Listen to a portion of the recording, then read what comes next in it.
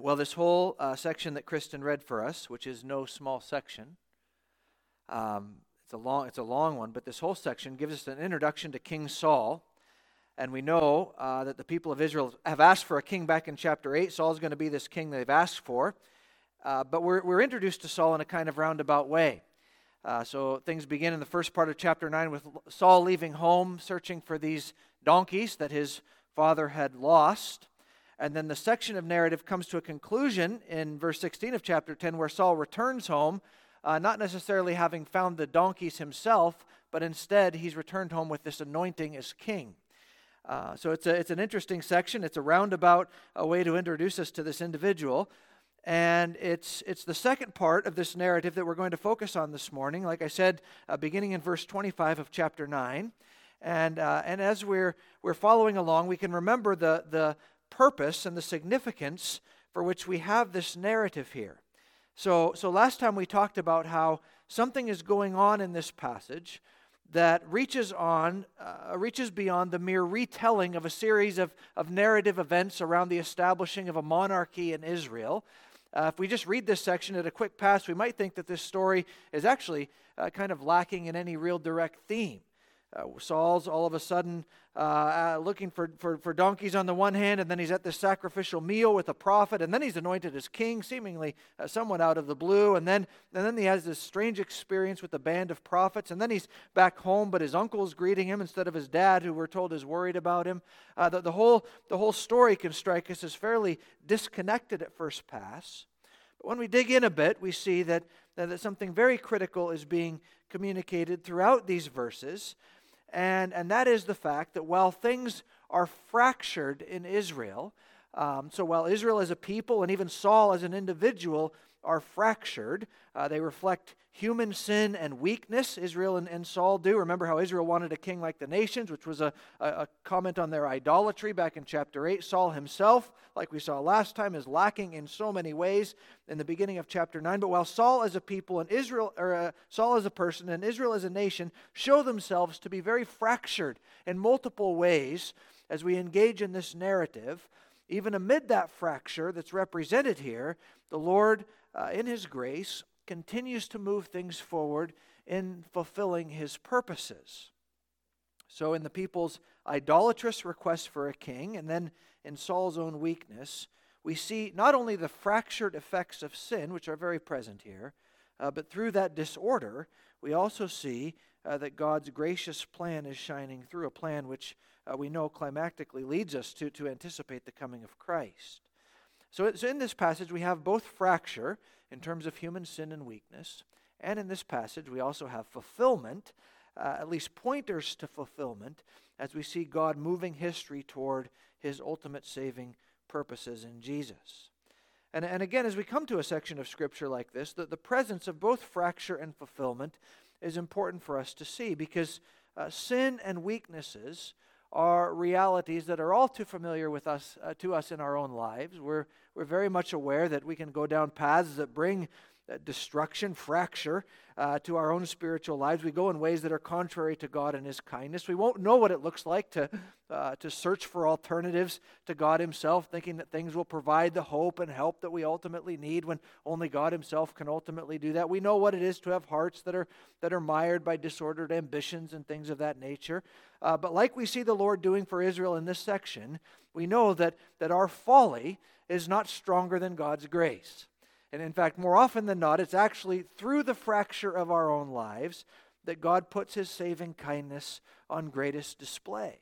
And so this passage, as ancient as it may be, as we read about this beginning of Israel's monarchy, so far removed from us historically and contextually, as ancient as this passage may be, this gospel truth shines through very clearly in that while we may be fractured, God's grace is abounding and overcoming in its application to us, which is something we need to continually be renewed in. Because as we sit under this truth this morning, we can't undervalue how much we need this constant reminder in our Christian life, that the good news of the gospel is not like that old blues song goes, which is get right, church, and let's go home. It's not the good news of the gospel. The good news of the gospel is that left to ourselves, we can't get it right. But the good news of what Christ has done is that the grace of God proves to be stronger than our sin. He overpowers our own lacking for the fulfillment of His kind and redemptive purposes. It's a strength that ultimately climaxes in the coming of the perfect King Jesus, and it's a strength that the Lord provides for us as we're then renewed to walk in His way. So with that in mind, we keep going in this text here, and we see how the example that the narrative provides of this event that goes on ultimately helps us to work through some of these truths in our own lives. So we're going to look at the rest of this section in two parts. The first part we'll take beginning in verse 25, and we'll call it Saul's divine provision. And then from verses 10 to 16 of chapter 10, we'll finish out with some residual tension. So Saul's divine provision and then some residual tension. Sometimes if the headings rhyme, I'm always worried that the headings came together better than what's under the headings, but we'll see how it goes. So Saul's divine provision. This is verse 9 to verse 25 of chapter 9 up through verse 9 of chapter 10. Too many 9s and 10s here. I will just give a disclaimer as we get into this. You know, the psalmist says in Psalm 111, the psalmist says, "Great are the works of the Lord, studied by all who delight in them." And as we come under the Scriptures, we want to remind ourselves of the fact that studying the Word of God is an enormous privilege that we enjoy. And it's not just a privilege we enjoy, but it's actually something that brings us joy. It's something that we delight in and are happy to do. And a passage like this, I just say that because a passage like this is going to require that we do some study today. But in that is the source of joy for us as Christian believers. This is something we long to do. So here we go. Last we left things, if you remember, Samuel had told Saul to go to this banquet hall where Samuel had invited some 30 or so men, and this feast was being prepared around a sacrificial ceremony. And we saw in that event that Saul was given this particular portion of the meat offered, which was reserved for the priests and the priest's family. We studied that last time, and it's something we'll touch on here again in a moment. But now we pick up on the narrative in verse 25 where Samuel and Saul have left this meal. They're speaking together in verse 25. And then in verse 26, they rise early the next morning, and Samuel is about to send Saul on his way. Ultimately, he's going to send Saul back home. That's where Saul's journey is going to take him. But at this point, we do well to remember just exactly what kind of man the narrator of the story has exposed Saul to be, because that will be important to make sense of this next section. So last time we talked about how one function of Hebrew storytelling is that of revealing an individual's character in the first words they speak in a story. And Saul's first words are words, as we remember from last time, of an impatient quitter. That's how Saul is revealed here. Back in verse 5, Saul and his servant, they can't find the donkeys that they've been sent out to look for. And what does Saul say? Come on, let's go back. Let's just go back. Let's quit this thing. So right away we see Saul's lacking. He's this impatient quitter. And then following that we have all these examples of Saul's weakness. So the servant is the one showing initiative in verse 6, not Saul. Verses 7 and 8, Saul doesn't have the gift needed to visit a prophet. The servant has to provide the gift. Verse 10, Saul actually commends the servant's directives. That's the good word, Saul says, instead of Saul exercising the leadership he should and giving the good word to this search party. And then in verses 12 and 13, the young women they meet when they get into the town where Samuel is, they appear to speak nice and slow with a whole bunch of extra details in order to make sure Saul understands how to find Samuel. So hurry, go up, let's go, right? Saul might have stood taller than all others in Israel, like verse 2 tells us, but Saul's also presented as fairly dim. He's a man who's lacking.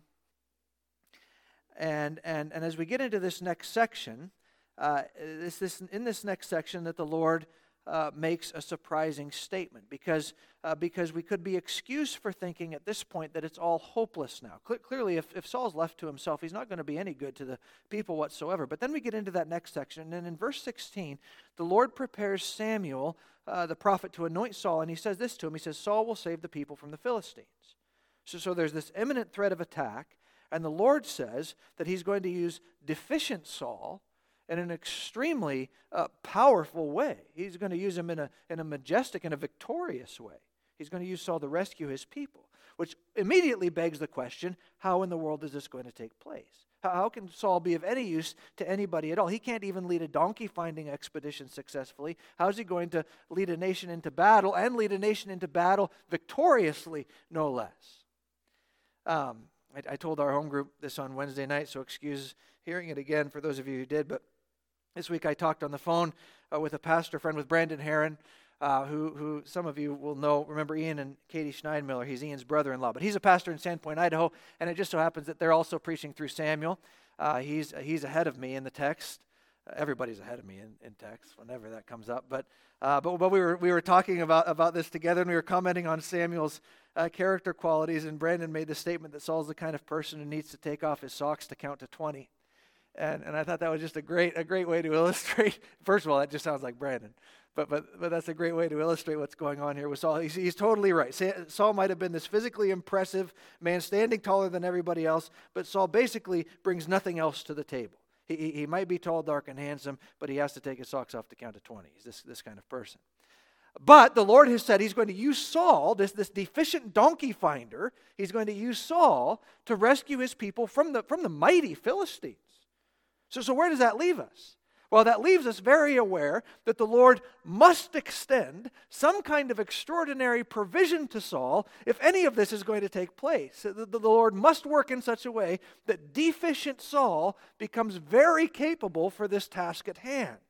And as we read on in these verses, that is exactly what we see happen. Saul receives divine provision. So in verse 26, we've read that Samuel and Saul got up early.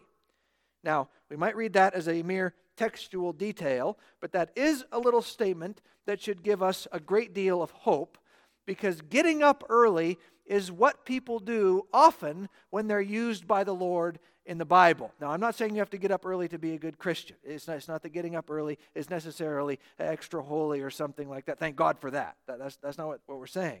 But getting up early is one of those markers in biblical narrative that tells us to watch what God is going to do with this person. Watch what's going to happen next. So, for example, Abraham rose early in Genesis 22 before he's called to almost sacrifice Isaac. Right? Jacob rose early in Genesis 28 to commemorate the place there at Bethel where the Lord renewed his covenant with him. Moses rose early to go up on Mount Sinai in Exodus 34. Job rose early to offer sacrifices because he was afraid his children might be kind of sinful, and the narrative is establishing him as a righteous man. We read in Mark 1, don't we, how Jesus rises early to find a secluded place to pray before then he goes out on his preaching expedition to the villages. And in fact, already back in 1 Samuel 1, we read that Elkanah and Hannah, so Samuel's dad and mom, they rose early to worship before they returned home, and then Hannah's prayers are answered and Samuel is born. So all that to say, we're wondering how in the world there can be any hope for the people of Israel with Saul being this man God is using, and just about the point where we're reaching rock bottom in our concern, we have this little narrative clue that at least tells us to watch what happens with a little more hope than we might otherwise have, because they got up early. Okay, they got up early. Things might be okay. People getting up early in the biblical narrative is good. We'll pay attention to that. And it's a good thing that we do, because what follows are three expressions of divine provision that come for Saul from the Lord.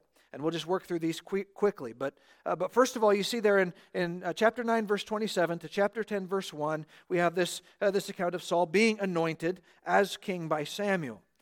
Samuel actually sends the servant on ahead of them, we read, and he then promises to reveal God's word to Saul. Then he takes a flask of oil, pours it on Saul's head, kisses Saul, which is an indication of royalty. You think about that in Psalm chapter 2. What are we called to do in Psalm 2? Well, kiss the Son whom God is going to set up as king. So it's this reflection of homage there to royalty. And then Samuel says, hasn't the Lord anointed you ruler over his inheritance? So provision for Saul comes now through this sacred anointing process that so far in the Scriptures has mainly been reserved for priests. But now Saul is anointed ultimately by the Lord in this narrative. Saul's anointed as king. He's set apart for royal purpose. So that's there first of all in terms of provision for Saul. And then the provision continues, because in verses 2 to 6 of chapter 10 now, divine provision comes in the form of what we might call confirmation or affirmation. There are these signs that are given. So next in verses 2 to 6, Samuel tells Saul that three things will happen to him, which are later referred to as signs, as Saul goes on his journey home. And each of these is actually going to confirm what Saul's already been experiencing in chapter 9 so far. So the first sign there in verse 2 is centered on Saul's relief from his first task, because after all, he's king now. So verse 2, Saul's going to come upon 2 men at Rachel's grave who will tell him that the donkeys you went looking for have been found. Now your dad's worried about you, not the donkeys. So Saul is, in a sense, released from his former task. He's going to be released in his former task there. That'll be confirming to him. The second sign will come at the Oak of Tabor, where 3 men are going to meet Saul, bringing goats and loaves of bread and wine on their way to Bethel. So Bethel is a place of worship, and these men are carrying familiar elements involved in a sacrifice.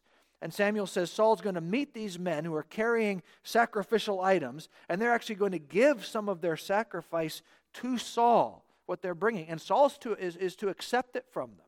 So if you remember last time, Saul was given the priestly portion at the sacrificial meal. Now here that priestly element is reconfirmed again with Saul. It's going to be something he is reminded of. And then thirdly, Saul's going to come to Gibeah, which we know from the end of chapter 10 is his hometown. Saul comes to Gibeah, which notably has a Philistine outpost there. And when Saul gets to Gibeah, he's not going to fight the Philistines just yet, but instead a group of prophets will come down prophesying. And with that, the Spirit of the Lord is going to come powerfully on Saul, and he'll prophesy too. So here we see Saul's going to be confirmed ultimately, not just in the office of king as Samuel anoints him, but he's also going to be confirmed by these signs in the office of prophet and priest, which was something else indicated in the meal last time. You remember the eating of the priestly portion that we talked about was actually connected not just to the priest, but to the priest's family. So by Samuel, who is known most obviously as a prophet, by Samuel giving him his portion, the priestly portion, there's a sense in which he's inviting Saul into his family, which we'll see later on. There's these references to the family of the prophets and who's their father and these kinds of things. So he's brought into the prophet's family. And so this just reminds us in these confirming signs that are given, as they would have reminded Saul to a certain degree, though each of these categories will ultimately prove to be categories of failure ultimately for Saul. In the meantime, we do see, at least at the moment and for a time, these are going to be confirming signs to him, and that what the Lord has said is going to take place is going to happen to him to a certain extent. He's going to be affirmed in this kingly role, which also includes a prophet component and a priestly component. And in that, we know, because we talked about this last time too, we know that this is a reality that Jesus is going to fulfill ultimately. We're given a picture here that what the people really need is a prophet, priest, and king. Somebody who can bring the word of God to them, somebody who can offer sufficient sacrifices for them, and somebody who can lead them and rule them and bring them to safety. This is the people's need. And Saul is, in a way, picturing that. But we know there's a fuller sense coming. And even as we look at this narrative, it's even a little cloudy in the narrative.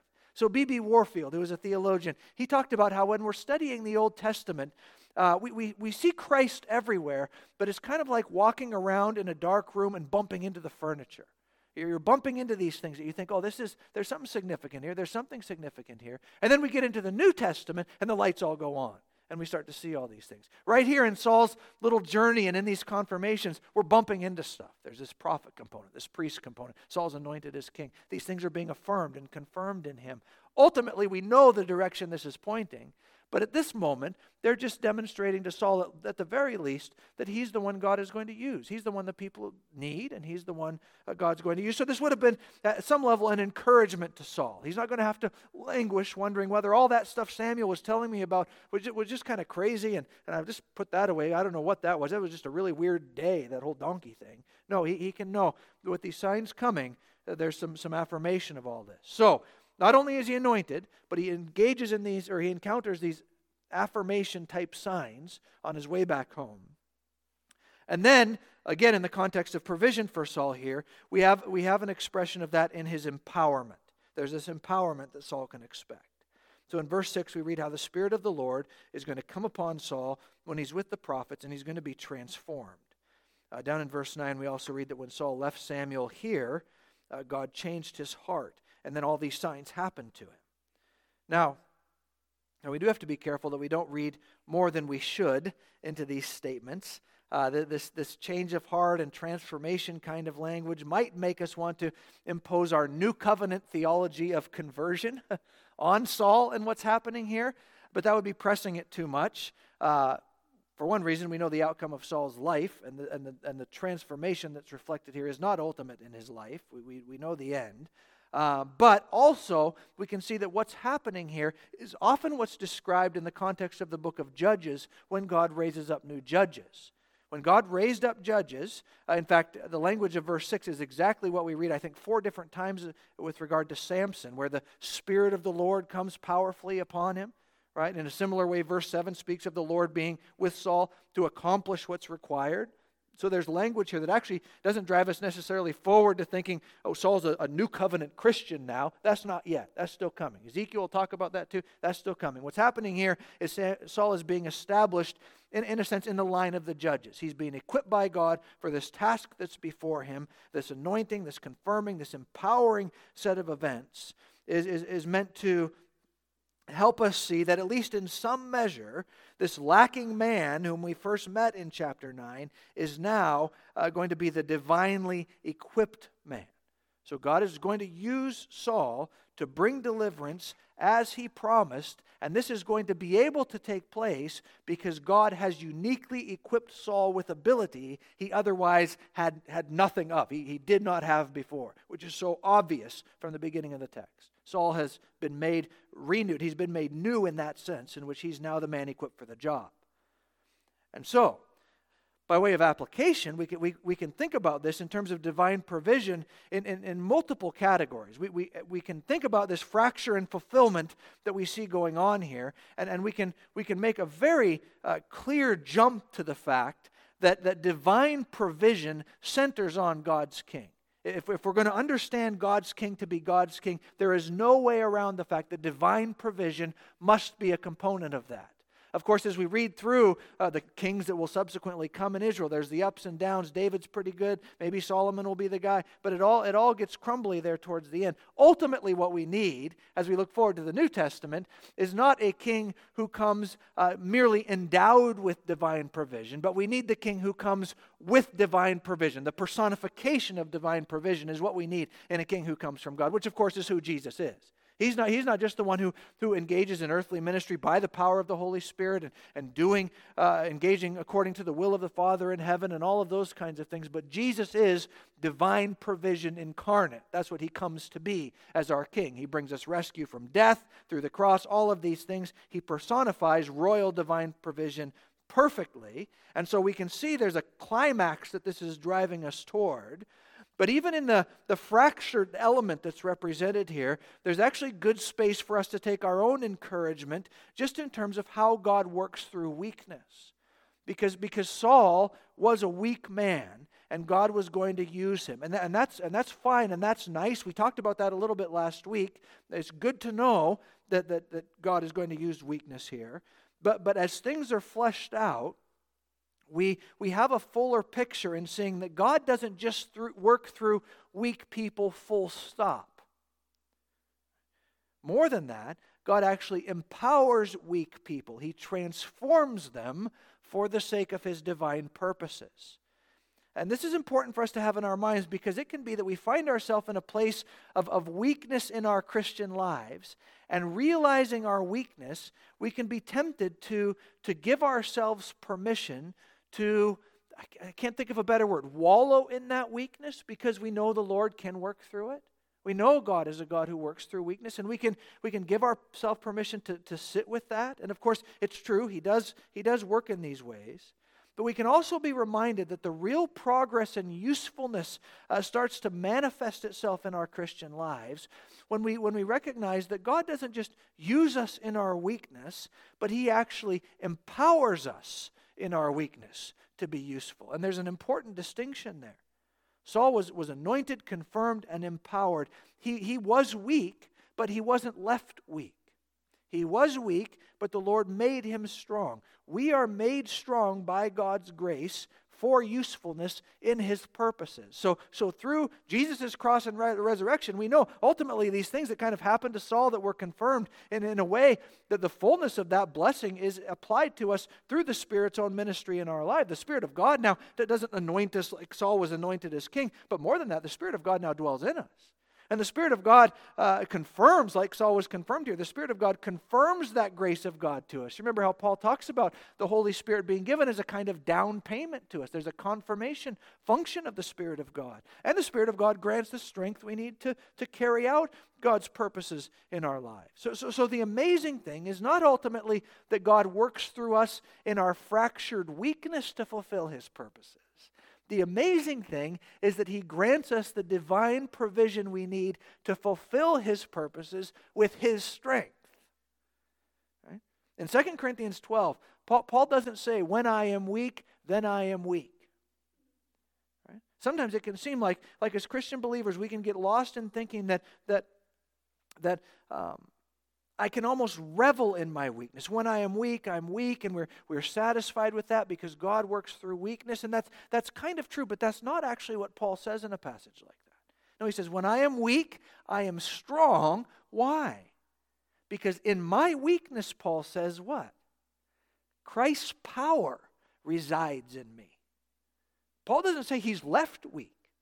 He says he has the power of the second person of the Trinity residing in him.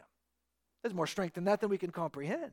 You see, so Saul was weak, but God didn't leave him there. Instead, he affected Saul with his power. In chapter 10, verse 6 and 10, we see that.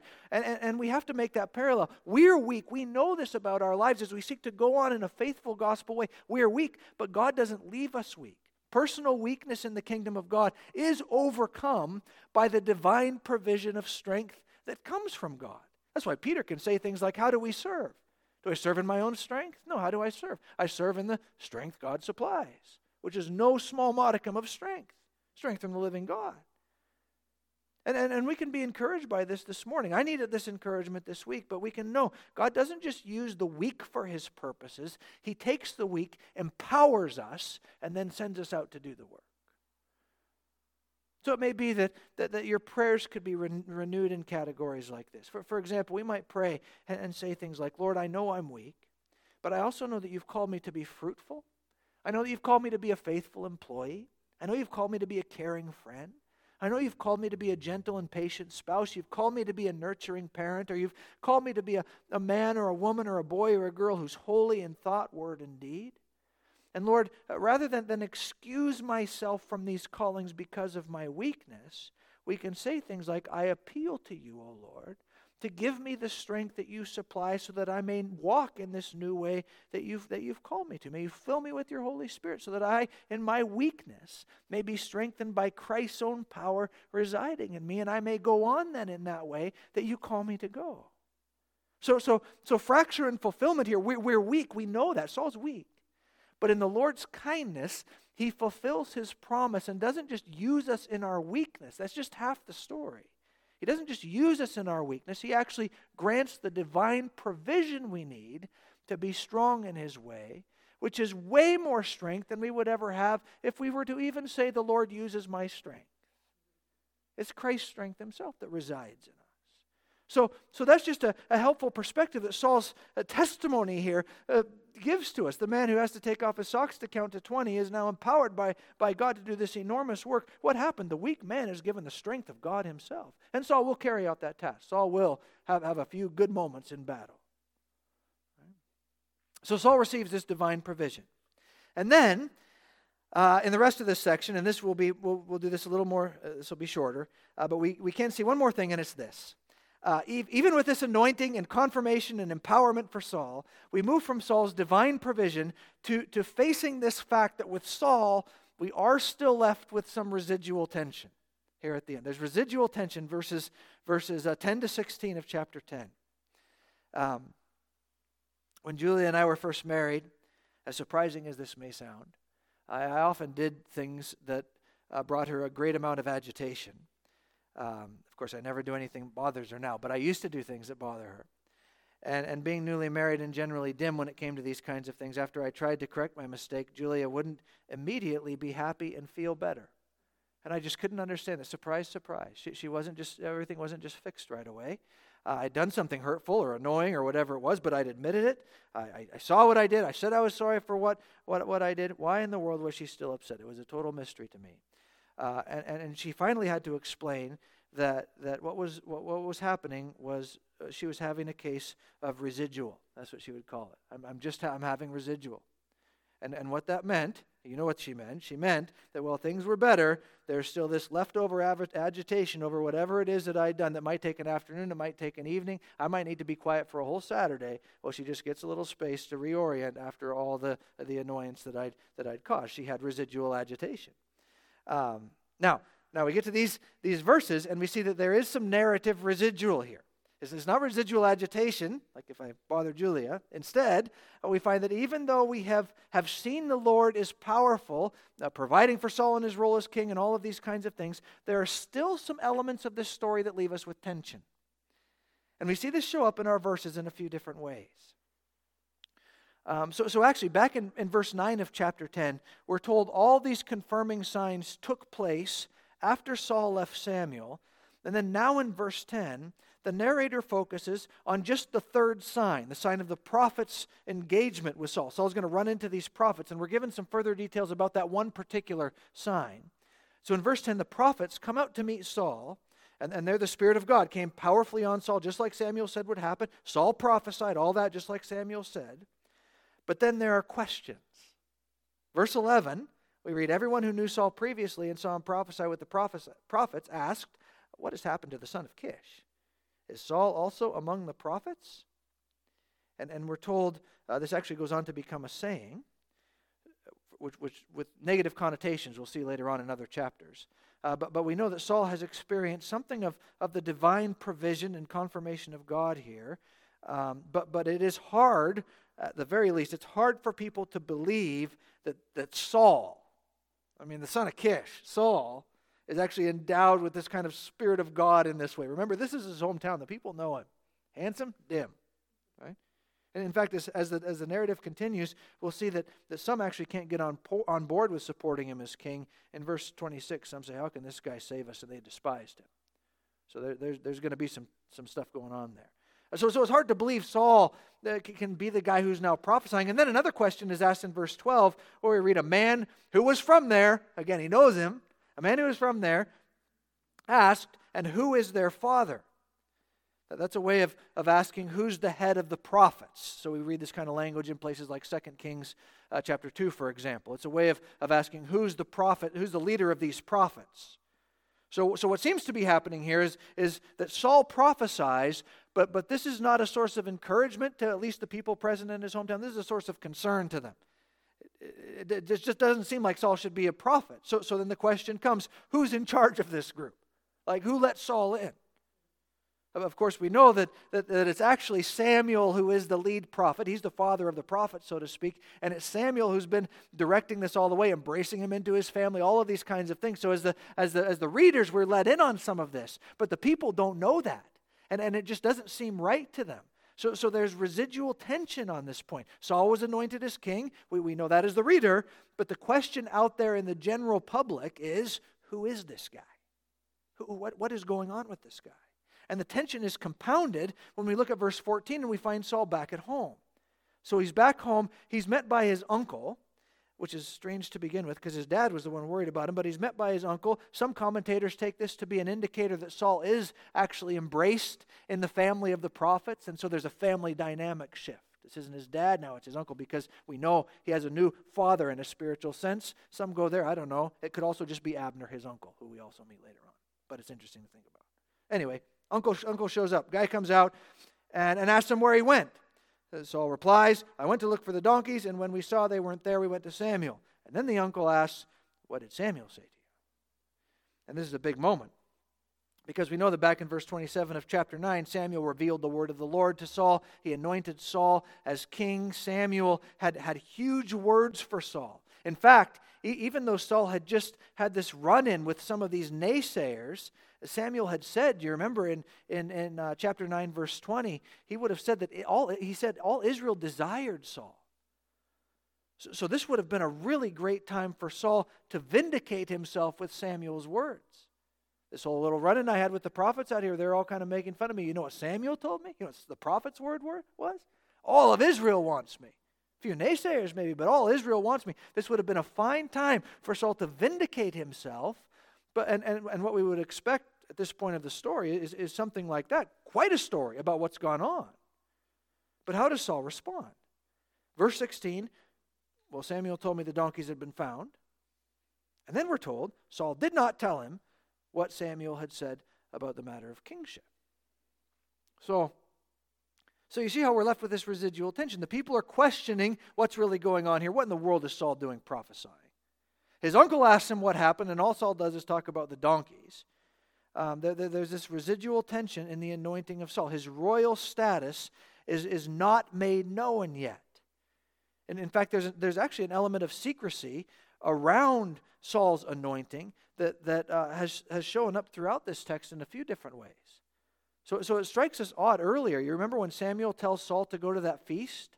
And Samuel says that these 30 other men or so have already been gathered into this. They're all going to join in this feast. They were gathered before when Samuel was making all these plans because the word of the Lord had come to him earlier, all of these kinds of things. Samuel says nothing about what's going on to those 30 men in that narrative as it's recorded. He leaves them in the dark. That must have been a really strange feast. Why in the world is Saul getting the priestly portion of the food? Samuel says nothing there. Then back in verse 27 of chapter 9, when Samuel anoints Saul as king, he sends the servant on ahead first, so they're alone for the ceremony.